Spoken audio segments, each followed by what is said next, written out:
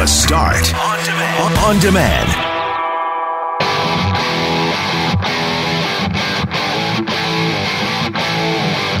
We had a fascinating conversation today with Alan Cross. He is a musicologist. He is the host of the Ongoing History of New Music. He is a self-proclaimed professional music geek.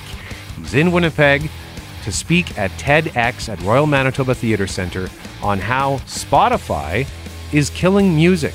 So we discussed that with him today, and we can't wait for you to hear that. We also can't wait for you to hear what McNabb's dad made for dinner whenever it was his turn to cook. And that conversation inspired an avalanche of text messages from you about the funny things that your dad would make, or maybe the funny things that you now make for your kids.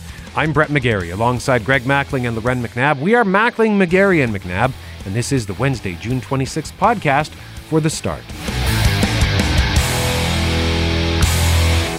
Mackling, McGarry, McNabb, Jeff Braun is here, Cam Poitras is here, producer Kyle is here. McNabb, we're having a conversation just after the news at 9 o'clock about something that's going to help out dads. Yeah, there's this college that's put together a workshop of sorts for dads, and I think some moms are going too, because I'll admit I'm not good at doing hair, but it's about helping dads do their kids' hair. If they have little girls, how do you put ponytails or do braids and all the rest? And it got me thinking about like how far dads have come in the sense of, you see videos all the time of dads doing ballet, with their kids just to be supportive. Or there was the synchro dads a couple of weeks ago in Winnipeg. All these dads going out doing like synchronized swimming to be like, look, like, you know, it's times have changed. We can do the things that's not just about girls and boys. There's no line, right? And so I thought that was super cool. But it also got me thinking about all the things my dad did, you know, decades ago when we were growing up that like probably wouldn't fly now, like meals he cooked, or he let us stay up late. Or tell us about the meal that he cooked. Or questionable practices. Or he said, you know, we wanted to learn how to drive the tractor at age 9, and he chucked the manual at us and said, go for it. And you're like, I'm 9. Okay. And we're all out in the yard like, did that? And then we realized the manual was 900 pages, and then we kind of gave that up. But the meal he cooked for us, I don't know if anyone else has anything gross that their dad would make, was tuna fish on toast, but not tuna fish like you would have as a sandwich. He would put tuna fish in the pan and fry it, and then pour mushroom soup over top of it, and then sometimes throw in peas to make it, quote, healthy with vegetables. He frozen peas, and then he'd throw it over the bread. And weirdly, because there's so much sodium in both a can of tuna fish and mushroom soup, it was amazing. But a few years ago, I was living with a roommate, and she comes home and she's like, your dad is like making something so weird in the kitchen. And he's asked me if I want to have supper with him. And I walk in, and sure enough, it's tuna fish on toast. And that's the only thing he knew how to make. We'd get a fried egg or tuna fish if my mom wasn't home. So I just started thinking, like, does anyone else have funny dad stories that things that My dad had a go-to meal too when mom wasn't around, but it was like steak and the potatoes. It was good. It was good. Yeah, it was awesome. I don't know why we didn't do that. Like, it's not hard to barbecue. I don't know why he wouldn't. You could even, like, even if he made breakfast, like, he'd be like, okay, let's do eggs. He wouldn't make bacon. It would just be like so basic. I can open a can. I can cook some toast. Done. That was it. And just eggs and toast. Just eggs and toast. Did he ever burn the eggs? Oh, sure. Yeah? He liked his eggs hard. He still likes his eggs hard. I shouldn't speak of him in the past tense. Yeah, sorry, Dad. He's very alive and well. Toast burnt and stuff like that too, or no? No, it was okay. Okay. Yeah. I usually find there's a lot of people that like burnt toast for whatever reason. You know, my dad is one of those. Yeah. Whenever we were making, if we were having like bacon and eggs for supper, for example, breakfast for supper, inevitably some of the toast would be burnt, and he would just say, "Give it here," and like, but Dad, it's black. It's like a hockey puck. No, that's okay. The more burnt, the better. The crispier, the better. So I should just get him a loaf of like dark pumpernickel and then throw that in the oven on 500 degrees for an hour, and give him a bowl of crumbs, of incinerated crumbs. What about you, Poitras? You know, I don't really have any stories. I was thinking back, and I'm thinking like, you know, my dad was always involved. Like, you know, him and my mom. Like, I have a twin brother, right? So they would do like diaper change races. My mom would always win, but you know, so yeah, my dad was always involved. Like, he'd cook dinner, he'd clean up and stuff like that. He always did the dishes. So yeah, I mean, my dad was, I don't know, like normal he or cooked something. Well too. Yeah, well, my dad's a great cook. Always cooks the best. Are you a good cook planet. now? Oh, I like to think I'm a good cook. I mean, some people would maybe question that, but I think I'm a good cook. Well, my What qualifies dad's as cooking, though? I don't know, making like rice, ingredients, putting it together, sautéing, boiling, broiling, okay. cooking stuff, baking sounds stuff. good. Yeah, I can do all that. Well, my dad's come a long way. Like a couple of years ago, I remember coming home and he was standing in the kitchen with my husband. They had a glass of scotch and they were talking and he was making a full rack of lamb with vegetables. And I was like, who are you? Like, where did you come from? So I like the evolution of it all. But it's like, it's a very different era for me. I want to go to Kyle because we work with Kyle's dad. Yeah, you all have dad stories for my dad, unlike most other people. Yeah, my dad. I think my dad's main meal was meatloaf. He made a lot, or craft dinner. He used to make a lot of craft Did dinner. you throw hot dogs in there? No, you know what? Quick aside, the weirdest thing I've ever seen someone put on craft dinner, my uncle used to put sugar on craft dinner. Interesting. Which I think was just like something that Sorry, everyone... what? Yeah, sugar on mac and cheese. But like, I think that's something that everyone might do just as it want to do as a kid, but he just went and did it, right? Well, Isn't I that what the think ketchup's for? Isn't that the I think sugar? so. Is that the That's sweetness? sort of the conduit for the sugar, I guess. Yeah. my dad, I remember he loves peanut butter, and he once even tried it on a hot dog. So I've I heard of thought, that before, I thought yeah. I'll try this too. I like peanut butter on a lot of stuff, love but I peanut do butter. not like it on hot dogs. Just did not work for me. That- The look I'm of feeling disgust on ill just McNabb's thinking about face all right these now. combos. I want my tuna fish on boiled or- toast, like boiled or stat. barbecued hot dogs. Barbecued. Yeah, Yeah, I would prefer a barbecue. Yeah, but boiled was the way. I know my dad's listening this morning, so I got to be careful what I say. Oh, me too. I'm not saying anything. My dad was more famous for his eating than his cooking. My dad, when we'd have Thanksgiving or Christmas dinner, my dad's platefuls were extraordinarily engineered. Nobody could put more food on one plate than my dad, and it was always a topic of discussion. But the thing that you know, the unusual thing, I guess, that my dad did that always warmed my heart was the fact that he coached hockey when we were younger, and he didn't know how to skate. And he would go out in his boots and he would always be involved that way. And there was nothing that would get in his way from being involved. And so that's one of the things that when we were talking about this that jumped out at me. So I can't say anything mean about my dad this morning. Let us know the weird things your Tuna dad fish did. is not meat. I'm telling you guys, I'm going to make it for you. You're going to be shocked at how good it was. Did you say tuna fish is not meat? Mean. Oh, mean. I'm not Okay. being mean about this. I'm saying it was weird and delightful. No, it sounds good. But we just got a text here saying my dad did craft dinner and strawberry jam. We're getting a whole bunch of text messages at 204-780-6868, inspired by the conversation Loren began in our previous segment about what her dad used to make was... I think still makes. Bob McNabb somewhere is just beaming that the tuna fish on toast has spawned so many disgusting other options for me to cook tonight. Well, Scott says, good morning, Brad, Greg, and Loren. To this day, I do it for my kids as my dad did for us. Craft dinner with cream of mushroom soup with fresh grated cheddar cheese on top. And way back in the day, you guys may or may not remember, but you actually got 2 packets of cheese in a KD box, which was great to make it really cheesy. You did? So I'm Yeah. curious. I want to try this because I love mushrooms. I love craft I'm dinner. telling you, mushroom soup can go on anything. Well, I'm going to try. But so in this context, would you mix the soup? Like, would you just No, empty the can? Empty the can in. So no water. add water or milk or you anything? could, but I wouldn't. I would put the can. You can empty that can on broccoli. You can empty it on chicken. You can empty it on apparently craft dinner, tuna. So you do the noodles, the powdered cheese, and then no milk, no water, no margarine. Add the mushroom. I'm Mushroom guessing that's soup. what he would do, but Scott can let us know. Oh, okay, yeah. So So that's the elixir. Yeah, That's the it's like a magic sauce. It's potion. it's used like a marinade. It's like the milk and Yeah. the margarine. That sounds really good. I bet you that gets your salt intake real up for the day. Sodium way up. Speaking of sodium, are the hot dogs high in sodium? I probably. I assume so. One of our listeners, first time texter, by the way, sent this in about hot dogs. We can't read the whole thing because there's some extremely Some profanity. some salty language. salty Salty language. language. Perfect.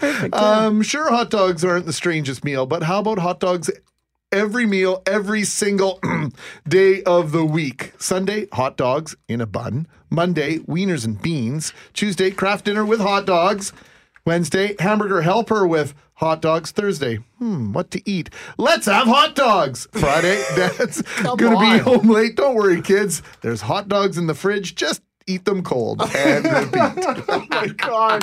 That is so many hot dogs. I love hot dogs, but Yeah, good I God. can't do, especially if that's 7 days of boiled hot dogs. No, thank you. So we'll continue this conversation throughout the show here on 680 CJOB because we are getting some amazing recipe I'm suggestions. sorry, can I please read this one? Yes, absolutely. I won't use his name just in case, but KD, mushroom soup and ground beef, almost as good as sex. See? Many questions. Mushroom soup. I'm telling you.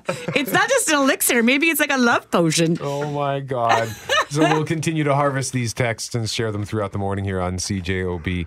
But we want to start this hour officially with speed. Yes, and yesterday the official discussion for a change in how fast you can drive on residential streets in Winnipeg. Come on, Mac. That conversation got underway yesterday, and Matt Allard chairs the committee in charge of the push from those advocating for slower speed limits. Right now, we're having debate at City Council. For now, we've moved a status quo position to meet our statutory obligation.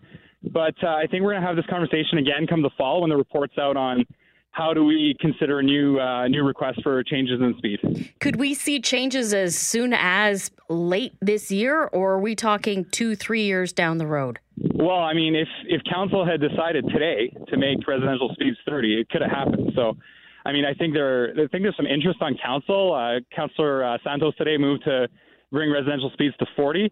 The other members of the committee thought we should have a more structured approach in the public service recommendation that said status quo for now. We're going to establish a process in the fall. But the delegations we heard today, there was certainly the people we heard from today were saying 30K in residential speeds is the way to go, is what people heard, or is what people were saying today. Russ Heslop of HRH and Associates Collision Consulting is a former member of the Winnipeg Police Service, and he also spoke with Richard and Julie on the news yesterday afternoon. To have the speeds reduced or not, that's where you're going to get the pushback. You're going to be taking something away from something. There's going to be the emotional argument about, well, I've driven for 8 years and never had a crash, and it's the people who drive slow are the ones who are causing the problems. But the facts are, if you reduce the speed, everything slows down, everything improves. Some may say it's a cash grab. Is that a valid argument? Well, unfortunately, the way that Winnipeg does things, oftentimes that's the motivation behind it. It's glossed up to make it look really nice and that, but it's oftentimes rolled out as a cash grab, which is really, really unfortunate because reduction of speed does save lives. Now, yesterday afternoon, as you might expect, the listener reaction was contentious, creative, and at times very colorful. Hal? Good afternoon, Hal. This is a complete cash grab. This was something I brought up earlier. Are we going to, start saying this is a cash grab? Why don't they enforce people to use sidewalks and crosswalks? These councillors never look at the problem. These councillors are morons. How long before we're doing 30 on the Trans-Canada Highway? Reducing speeds, Hal, is being reactive. The city needs to be proactive and add more education for the kiddos. Get a group together to put presentations into our schools so that the kids can learn from a young age how to be careful on a busy street. Taz, Big Daddy Taz says, Hal, 30 kilometers an hour will cause more people to be looking down at the speedometer instead of out the windshield. Thoughts? Well, yeah, maybe. I know when I go through school zone, I'm always looking down at my speedometer, making sure I'm going, the proper speed. So, yeah, maybe, Taz. I'm not sure. Dean says, listening to all this, Hal, I'm so happy I live in the country. Yeah, no kidding. Travis says, Hal, why are they so concerned with lowering speeds on residential streets when the streets are crumbling? Maybe these pencil pushers at City Hall should address the real problems that we Winnipeggers have. Most streets only allow you to travel 30 kilometers an hour anyhow because they're in a shambles. That's one from Travis. So Hal Anderson afternoons from 1 till 4 always gets the listener reaction going. Nobody can read a text message quite like Hal. Yeah, it's I actually had somebody email me yesterday saying, that the problem isn't the residential streets, it's the main routes. Make the main routes more effective, and then people won't need to use the residential streets as much. So I thought that was interesting, and that kind of tied in with that whole let's be proactive instead of reactive. So I think that's fair, except for the problem, I think, in Winnipeg with some of the planning is that you can't fix some of the problems that exist now. And if you do, that's going to be millions of dollars versus billions of dollars. Sorry, that's probably more accurate instead of just a few signs, right? Like, I think you're right, Brett. Like, it is, we're using these side streets because some of our main routes aren't really thoroughfares, but to make them thoroughfares, even looking at Kenaston, how many years have we been talking about widening and making that better so that it's more of a direct route that with higher speeds? Well, yeah, like that means that never is going to happen. You look at one thoroughfare that comes to mind is Osborne. Right. That's always a bottleneck. But what are you going to do? I mean, there's no room to make it wider than 2 lanes through the village. So that's going to be a problem until the end of time. Yeah, part of this is making neighborhoods more livable. Someone else said, streets are for cars. Well, not in all neighborhoods. In some neighborhoods, pedestrians have to share the street with cars because there are no sidewalks in newer neighborhoods. In my neighborhood, we have some sidewalks, but we also have a lot of places where there are no sidewalks. And let's face it, people like to play in their yards. Kids like to play in their yards adjacent to the street. Some kids like to play on the street. And I know you grew up in the country. I don't know about you, Brett, but we played, and we got a text message here from Gord, who grew up just not far from where I did. He says, I grew up in the West End. We would be out all evening playing hockey or football on the street, and I found all those that drove by were amazing. I don't think we ever encountered someone who didn't slow down for us. My kids encountering the exact opposite. So just remember, not all streets are just for cars. This is going to be a huge discussion.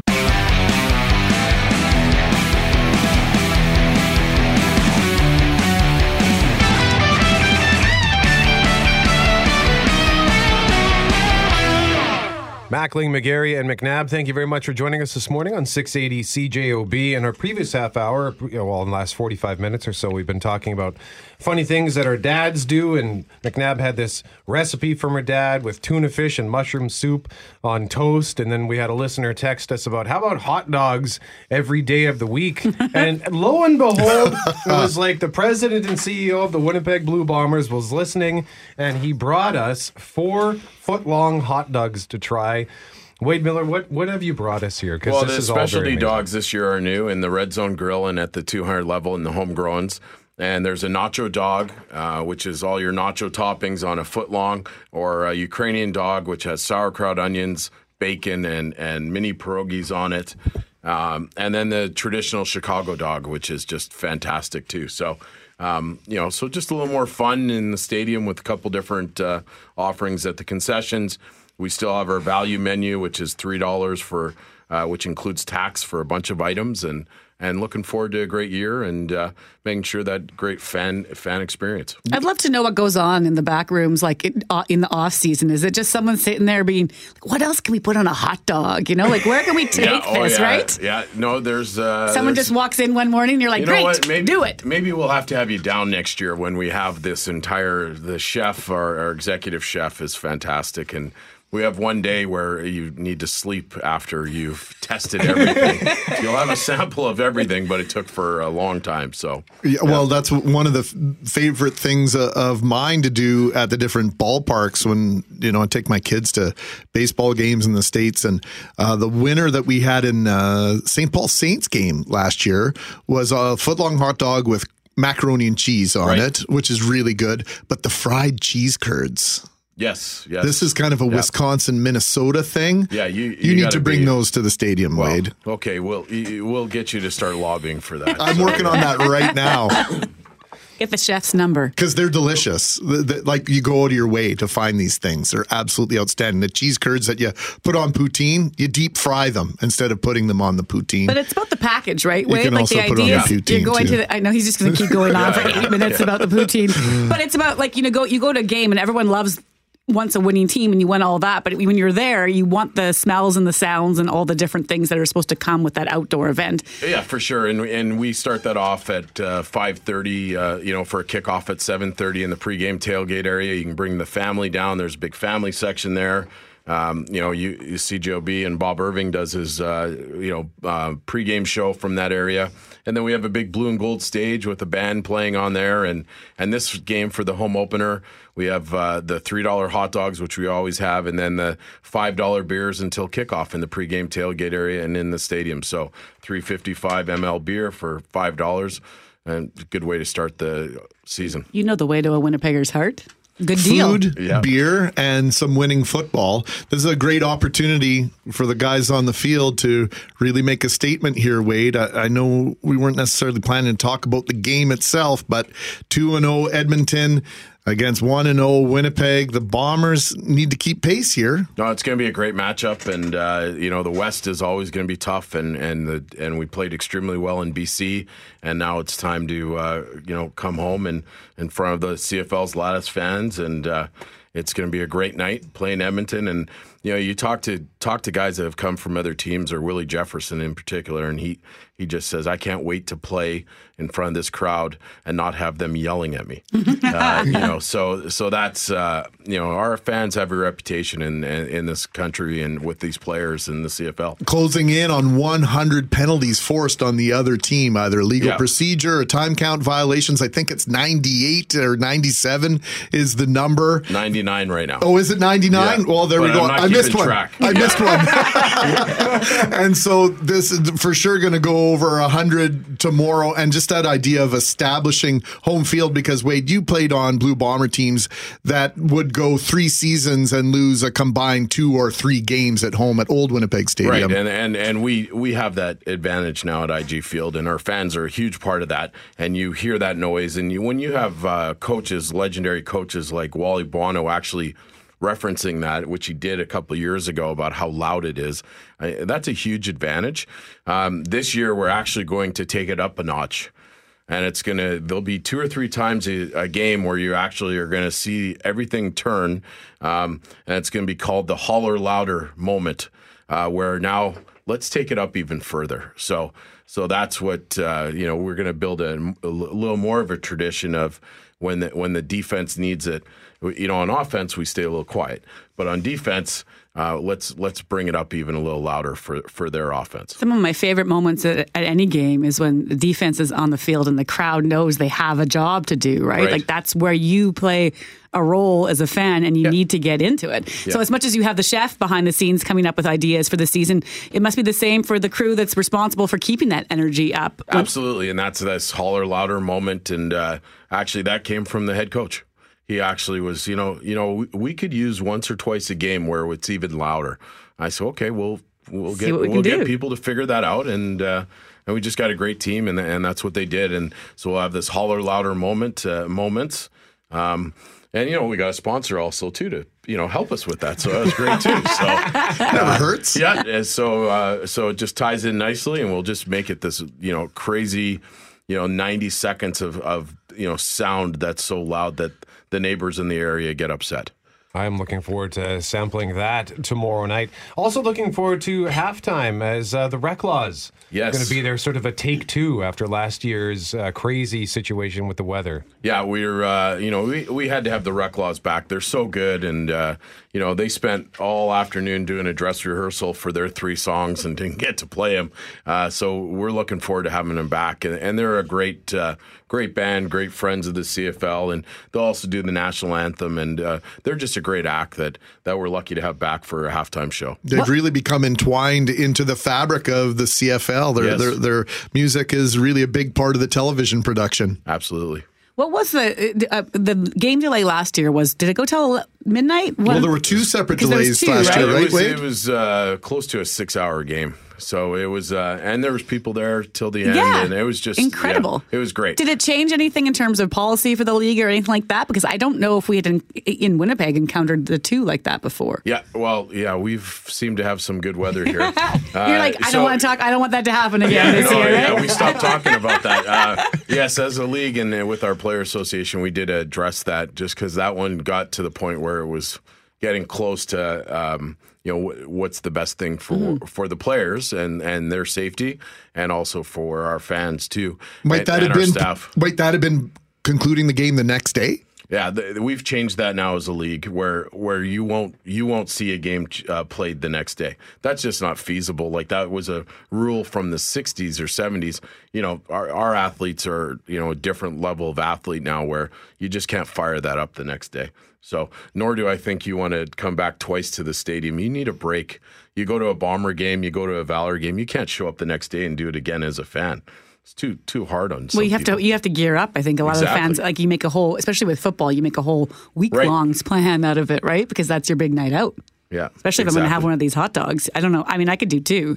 I could do 3. I could do one the next day. 3 of these? Well, like the next day? 3 in 2 days? Okay. So how many in a day? And we'll bring them down for you next week. Like how many could I do in a day? Yeah, I mean, let us know, and if you want, we'll bring them for you. Oh boy, I'm gonna have to think about this before right. I put Just myself give him a out big there. number right now. 19. No, I'm kidding. Please no, not 19 hot dogs. Yeah. They're very good though. They're very good. Yeah, stay tuned. We're going to have another food item launched in August this year too. So. Oh, my God. Can't wait for that. Wade Miller, president and CEO of the Winnipeg Blue Bombers, joining us live in studio. And once again, if you want to see the hot dogs, I just put a quick video on our 680 CJOB Instagram, the Ukrainian dog, Chicago dog, and the Nacho dog. And they will be available tomorrow night at the home opener versus Edmonton. Greg, pregame show. 5:30, 7:30 kickoff after a little bit of hullabaloo and celebration and honoring of Canada. And then we'll get things going. Can't wait. Wade Miller, thanks for the visit. We appreciate this. Thank you, guys.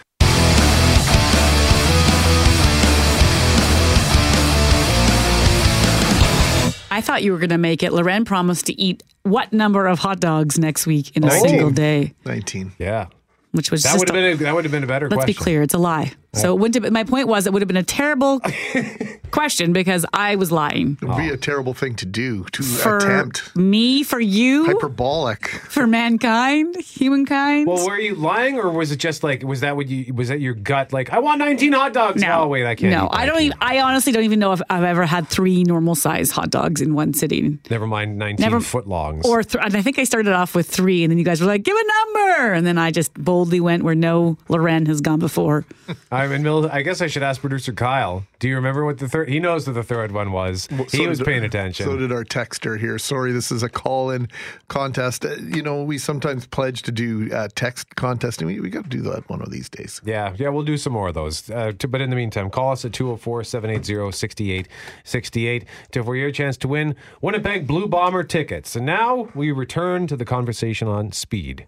Yeah, Winnipeg currently looking at whether or not it should lower speed limits on some residential streets. And we are far from the first Canadian city to consider this safety measure. Vancouver, Edmonton, Ottawa, and London, Ontario on the list of communities that have been looking at this or have already implemented lower speed limits in residential neighborhoods. Stephen Turner is a city councillor in London, Ontario, and he joins us now on 680 CJOB. Good morning, councillor. Good morning. Thanks for having me on. Well, we appreciate you taking some time for us here in Western Canada. Tell us how calm, cool, and collected the conversation's been in London over this proposal. You know what? It's been a fascinating discussion. A little while ago, as this was coming forward to one of our committees, I put it out on Twitter saying, what do you think, London? And the response was overwhelming. It's probably the number one complaint I get as a councillor is about speeds in residential areas. People looking for traffic calming or stop signs or something to slow everybody down. So when we started discussing this was pretty much universally accepted as something that we need to do. So council considered that to put it forward to some community consultation and figure out if this is the directions we're going to go. Well, as Greg was mentioning, it's something that Winnipeg is now considering. We've talked about Vancouver has a pilot project going in September. There's other Canadian cities that keep going back to the conversation about lowering speed limits, including Ottawa, which I think already has some side streets that are down to 40 or 30 kilometers.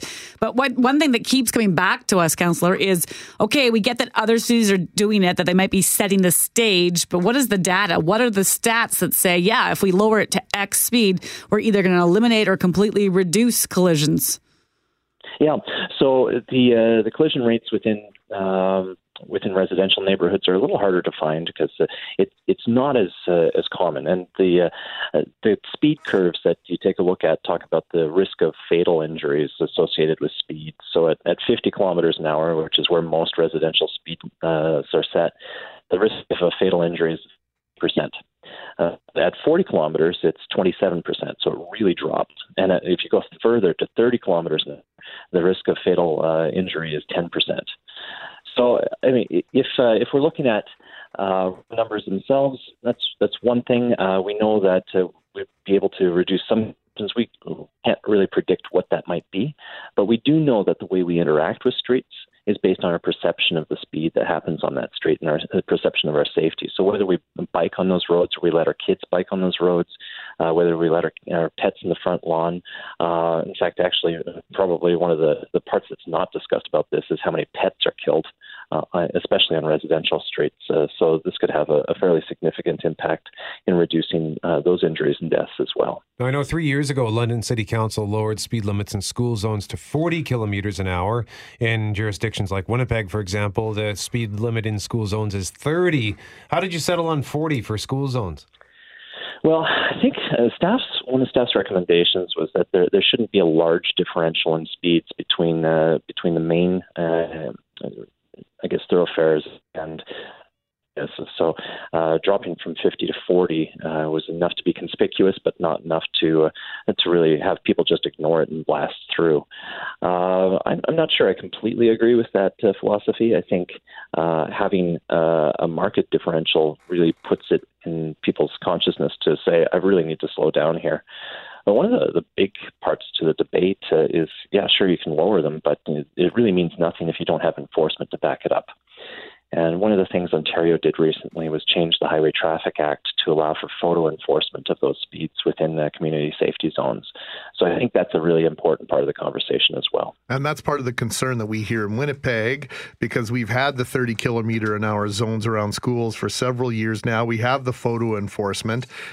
In certain areas, there are the radar vans, the photo radar vans are basically there every single day. And that opens up a whole topic of conversation surrounding whether or not this is a cash grab and genuinely about safety. But it's not just about survivability of crash and fatalities.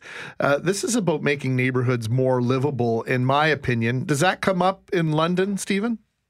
Yeah, exactly, and that's kind of what I was talking about before in terms of just our perception of livability and how much traffic is going through cut-through traffic, for example, too. If there's a large speed differential between an arterial road and a residential road, then the incurrence of cut-through traffic would be reduced because it doesn't get any faster to go through a residential neighborhood. You might as well just stay on the arterials. You mentioned you had an overwhelming response when you first posted this on Twitter several months ago. You're now in the process of public consultations in the city of London, Ontario. I have to say, on our end, I think whenever we bring this up, overwhelmingly the response from many of our listeners is reducing the speeds to them to anything below 40, but definitely even sometimes under 50 is ridiculous. So say your public consultations come back and the majority of feedback from your residents is, we don't want this. How much will that be weighted versus what the stats show when it comes to safety? Well, I think that'll weigh on each councillor independently. I think, as I said, probably the number one complaint that we get is with respect to speeds. So the feedback is really important to hear what people have to say. I think we've had, this is my second term on council now, so I've had 5 years of continuous feedback on road safety and road speeds. So I have a pretty good impression of where I'm heading on it, but I do want to hear some of the concerns that might come up. One of the things that did come up that I think was a very valid consideration was what the impact would be on transit as transit moves through so buses moving through the neighborhoods. What does that do to their schedules and their ability to move people around the city on time? All right, Stephen Turner, City Councillor in London, Ontario, joining us live on 680 CJOB. Thank you very much for the time. We appreciate this. Yeah, I really appreciate it as well. Good luck with your discussions.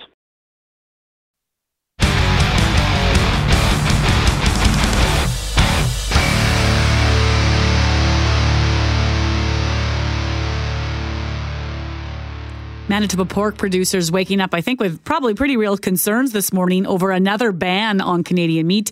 As we've been telling you all morning, the Chinese embassy said yesterday that it was calling on Canada to suspend meat exports to China after customs authorities found examples, 188 in all, of counterfeit veterinarian health certificates. And that could impact more than 1/5 of the pork that Canada sends to China. And who produces a lot of that pork? Well, Manitoba farmers, Saskatchewan farmers, Alberta farmers. Bill Campbell is the president of the Keystone Agriculture Producers and joins us now. Good morning, Bill. Good morning. When you heard this news, what went through your head? Well, there was a bit of a lump in my stomach and in my throat, and concerned, very concerned. They're talking about the idea that this could be a temporary ban, that this is really about an issue about counterfeit certificates, about a banned substance or a banned product being in the meat. And if that's cleared up, maybe this could move on. Do you have a bigger fear that this is really more about the ongoing trade disputes with China when it comes to the Huawei executive and that this might not be about pork at all? Well, it's very early to tell what the full impact would be towards Manitoba producers. And the egg industry has continually warned government officials and trade officials that this could possibly spread to other commodities. And in the 4 to 5 months since the canola ban was issued, we have continually seen that trend. So it's alarming for the agricultural industry to see what has been happening. And as far as the politics of the scenario, I think everybody has their own opinion and their own decisions, but it is somewhat apparent that this is very alarming as to what is happening. Bill, and just allow me to be on the other side of this, if you don't mind. As we hear this accusations of counterfeit health certificates and veterinarian health certificates indicating something that maybe wasn't true. How does something like that happen? Is that a concern for your industry regardless of China's reaction to it? Well, it is, because I think as producers, we have a lot of security and a lot of confidence in our government officials and CFIA. And my understanding is that the accusations are with regards to a drug that is not used in the pork industry. So where these accusations come from and all of those parts is very concerning for me, because as a producer, we believe that we are doing the right things for our trade and for our production. And I think everybody needs to be made aware of the significance of these accusations and put in perspective that 1 in 8 people in this country are employed through agriculture and agri-food production. 50% of what we produce in this country is exported. So we need to have strong and reliable trade agreements so that we can continue to farm and raise products in this country. So to go through with this type of trade accusations is extremely disruptive to the egg industry. You put some numbers out there in terms of just, half of the product going overseas or being exported outside of the country.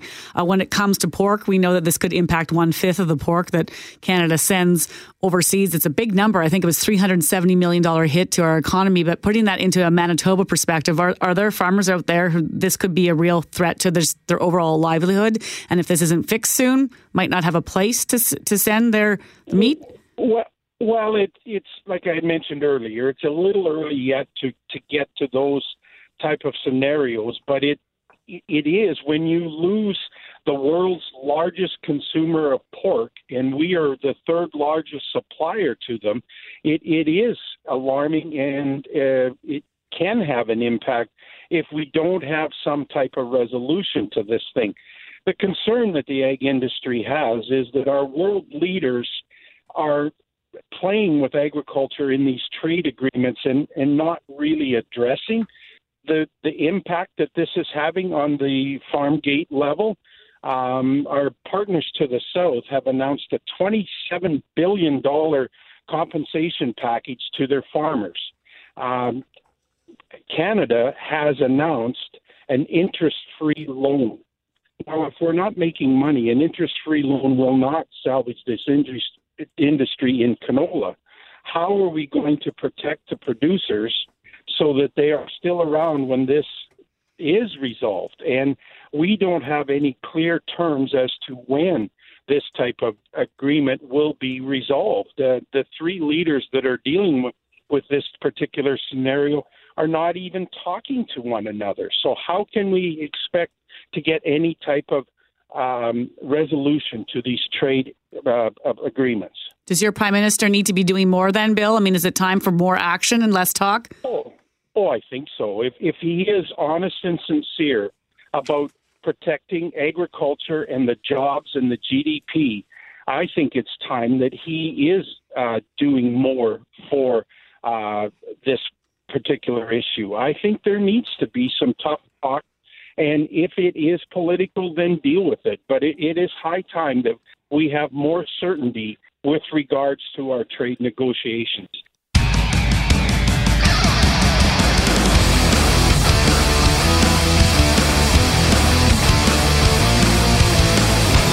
We want to introduce you to our next guest in a moment about this workshop they're putting on for dads, and I think maybe moms too, about how to help do your daughter's hair, your child's hair. And it prompted us talking this morning about how far dads have come over the years from when I was little and the meals my dad used to make. And I said tuna fish on toast with mushroom soup. So I'm going to ask you that question first. We're joined right now by Anna McGregor, who's with MC College, the director of MC College, which does hair, aesthetics, and fashion design in Winnipeg. Before we get to the event that's helping dads with hair, did you ever have a parent make a weird meal for you that was their go-to?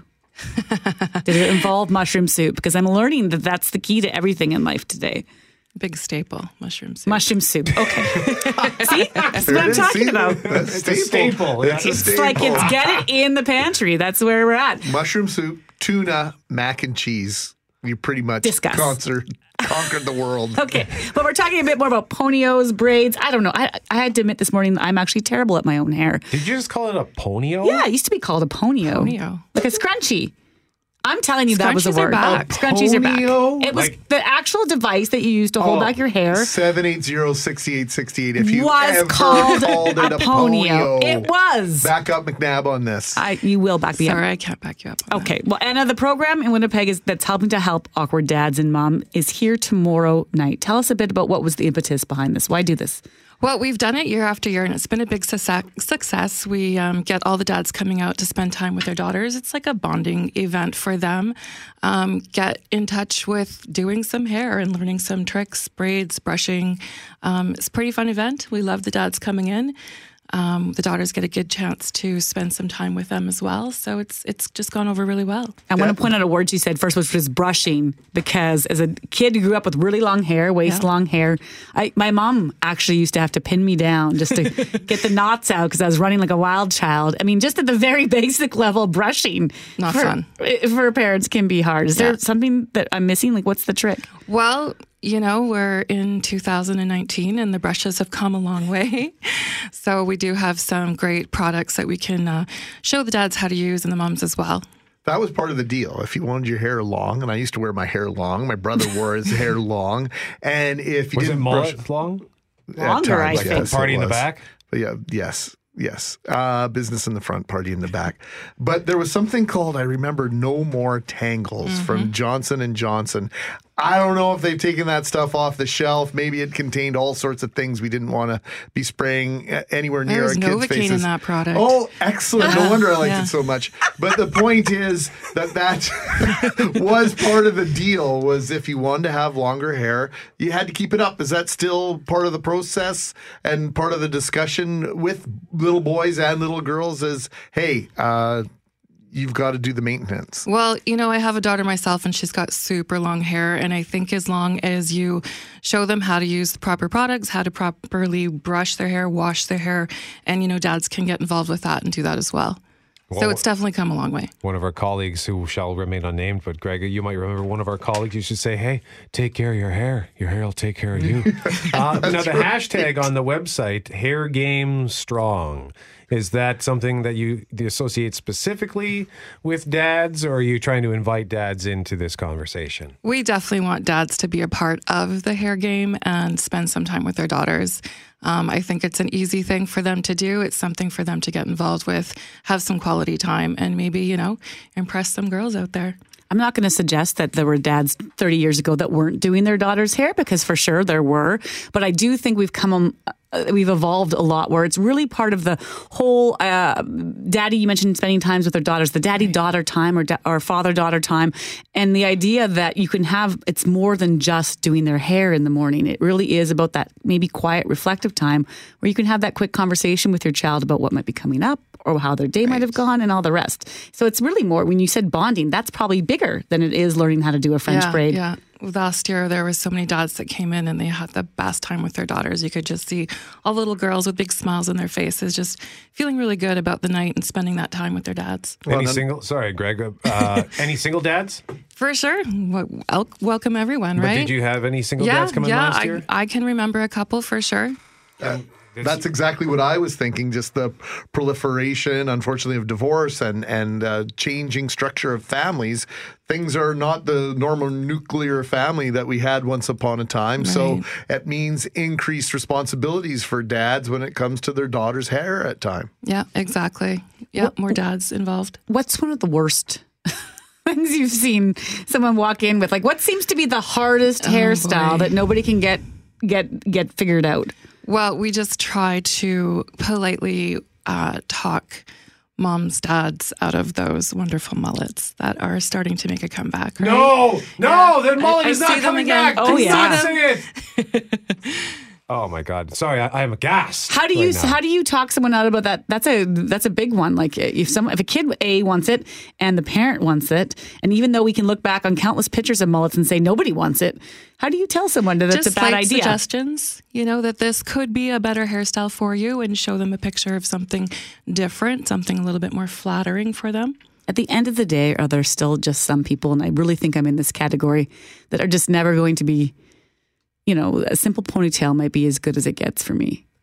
I think so hard on yourself. No, I think we all have you ever potential. seen me come into work with a different hairstyle? No, I can't do it. I think we all have potential. You should come down and spend the night with us. We'll show you some cool braids. Instead of bringing my kid, I'll just bring myself. So 2 things. You've been vindicated, Loren. Kathy sent us a picture on text at 780-6868 of the pony. Thank you, Kathy. So that's something that did exist. It's sort of like a scrunchy, combination scrunchy. Stylish scrunchy. Very wide elastic band with some sort of henna tattoo design sort of thing on it. So you're vindicated there. And my boys they're not doing the mullet thing. They're doing the short on the one side and then the very long across the hair. How often should my kids be washing their hair? Is twice a day too much? Way too much. I would like them to wash it twice a day because it looks terrible. But is every other day enough? Or? Every other day, I would suggest for sure. For guys, it's a little bit different, especially if they're playing sports on a daily basis. That changes everything in your chemistry. So once a day if you're at the gym. Okay, so I need 2 things to bribe them with, and the first thing is that whole thing, the idea that your hair grows faster if you get it cut more often. Myth or fact? I'm going to say myth. Oh, really? So that's out the window. But kept hair is healthier, whether it grows faster or not. For sure. Cutting off those split ends prevents hair from breaking. Which then looks frizzy. Right. And dry. You can't have and frizzy. gross. Okay, so the event's tomorrow night at MC College. It's a drop-in session for parents to help learn how to do the tricks of the hair trade, so to speak. Give me your address and what time can they show up? We're at 575 Wall Street, anytime between 5 and 8, and we're also giving away $1,000 scholarships to any one of our programs. Wow, well, that's great. So again, this is a free event. It is the DIY studio. My dad did my hair at MC College. Anna McGregor, director of MC College. Thank you very much for joining us today. We appreciate this. Thanks for having me.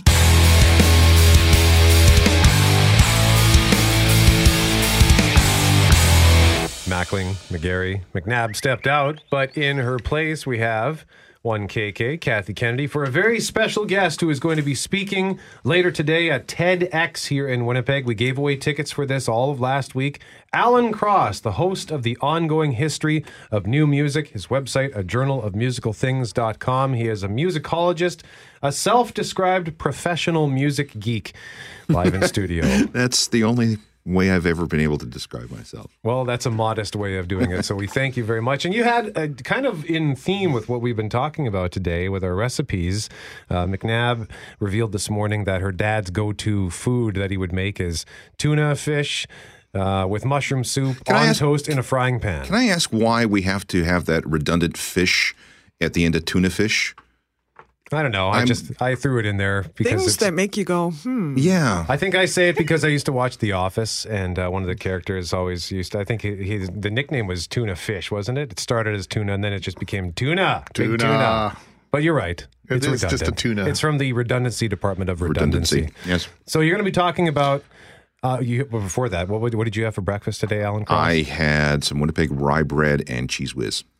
On toast. On toast. Yeah. Beautiful. That's amazing. Yeah. That's great. Listen, when I come back, I got here yesterday. Where's the first place I ate? Salisbury House.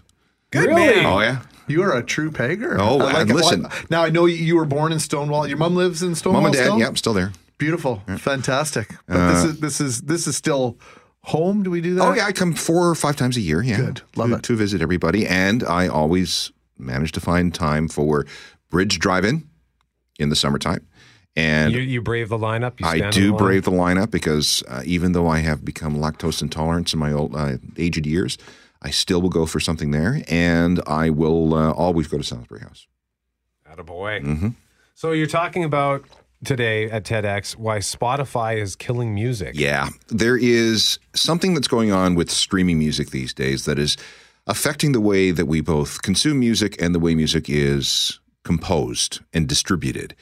And it worries me. Why?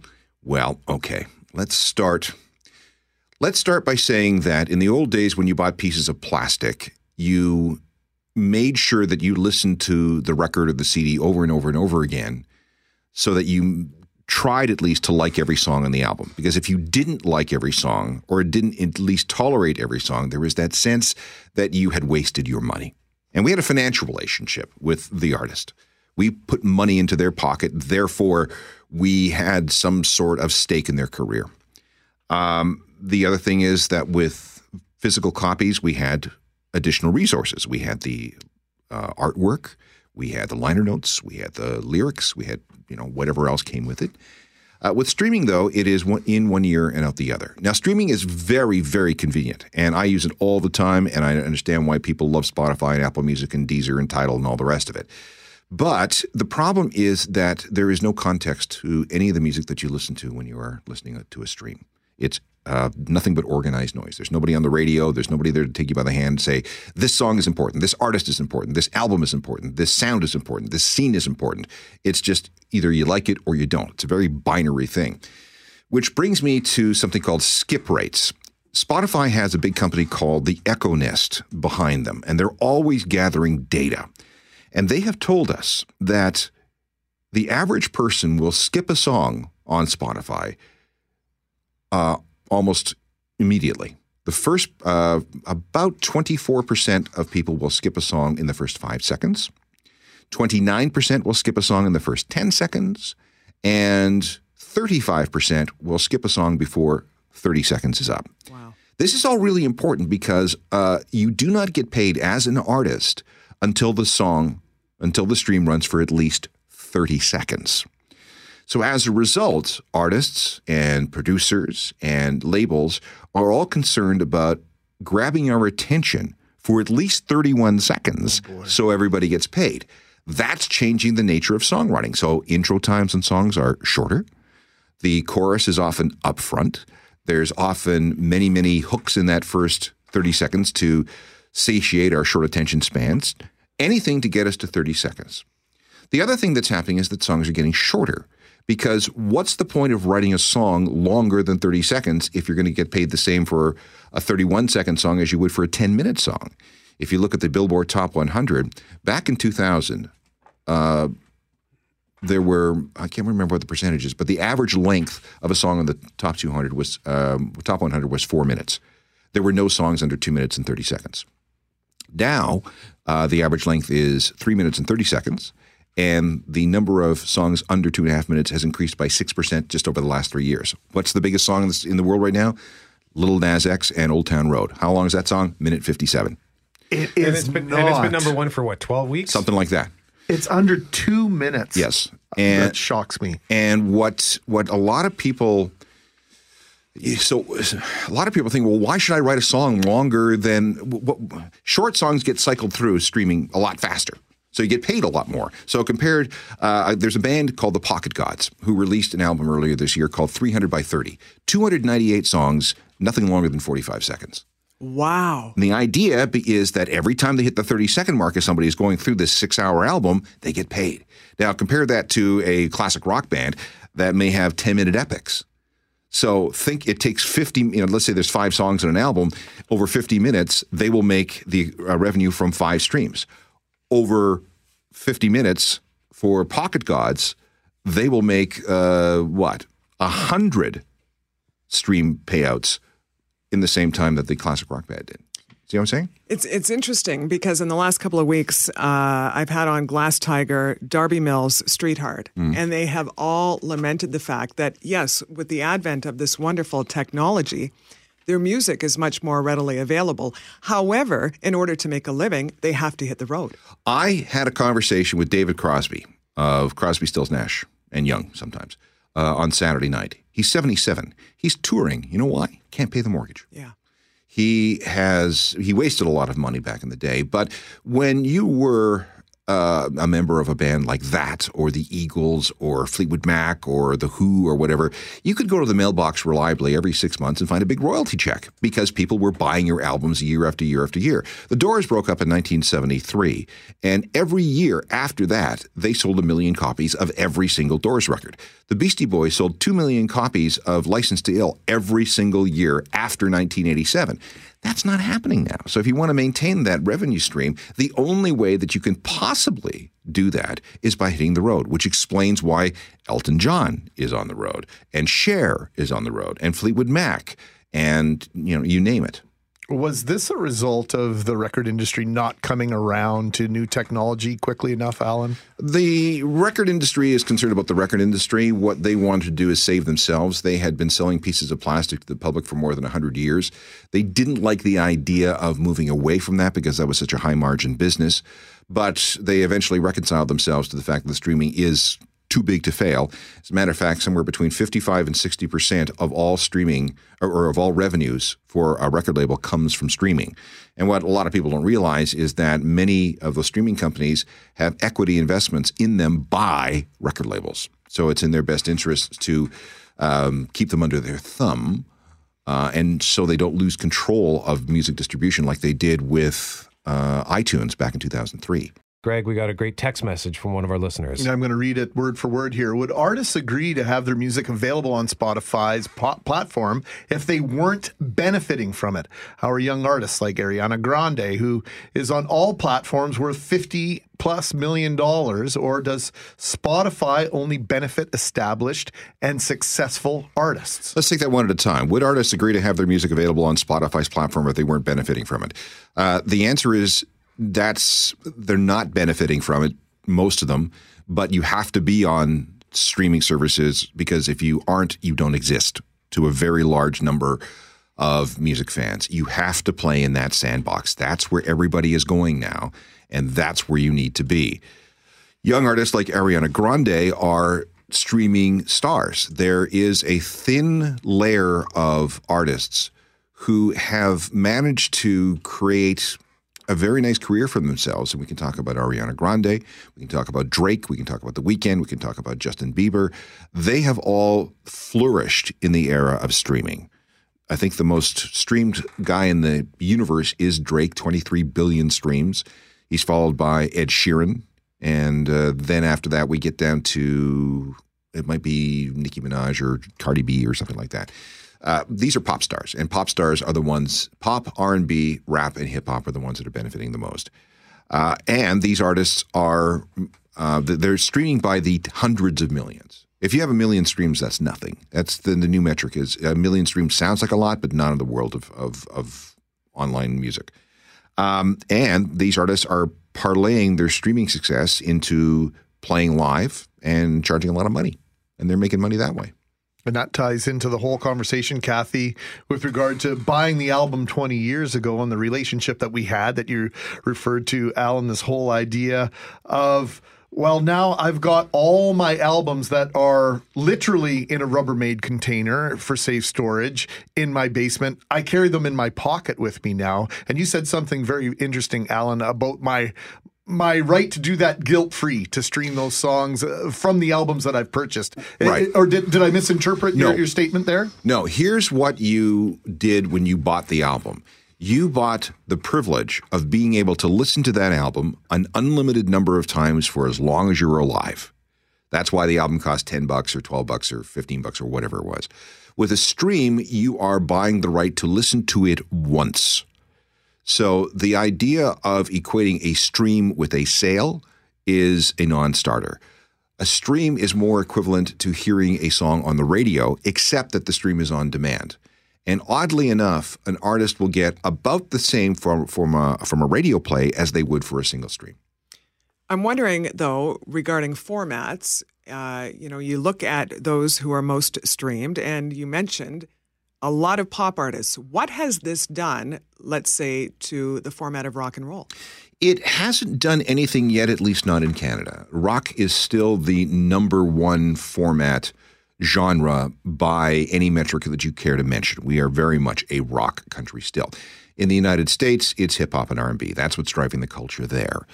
Not a lot of rock fans have adopted streaming when you compare them to hip-hop, R&B, and pop fans.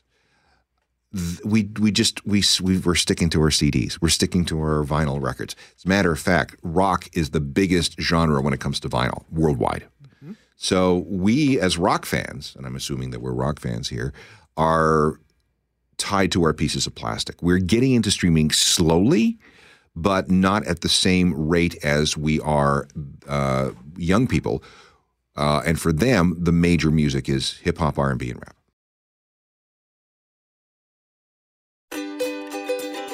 Hey, thanks for listening to the Start Podcast. We are available on Apple Podcast, Google Podcast, wherever you find your favorite podcasts. Subscribe now and never miss an episode. And if you like what you hear, rate the show, tell us what you think, and hey, even tell a friend about the podcast. Be sure to follow us on Twitter and Instagram.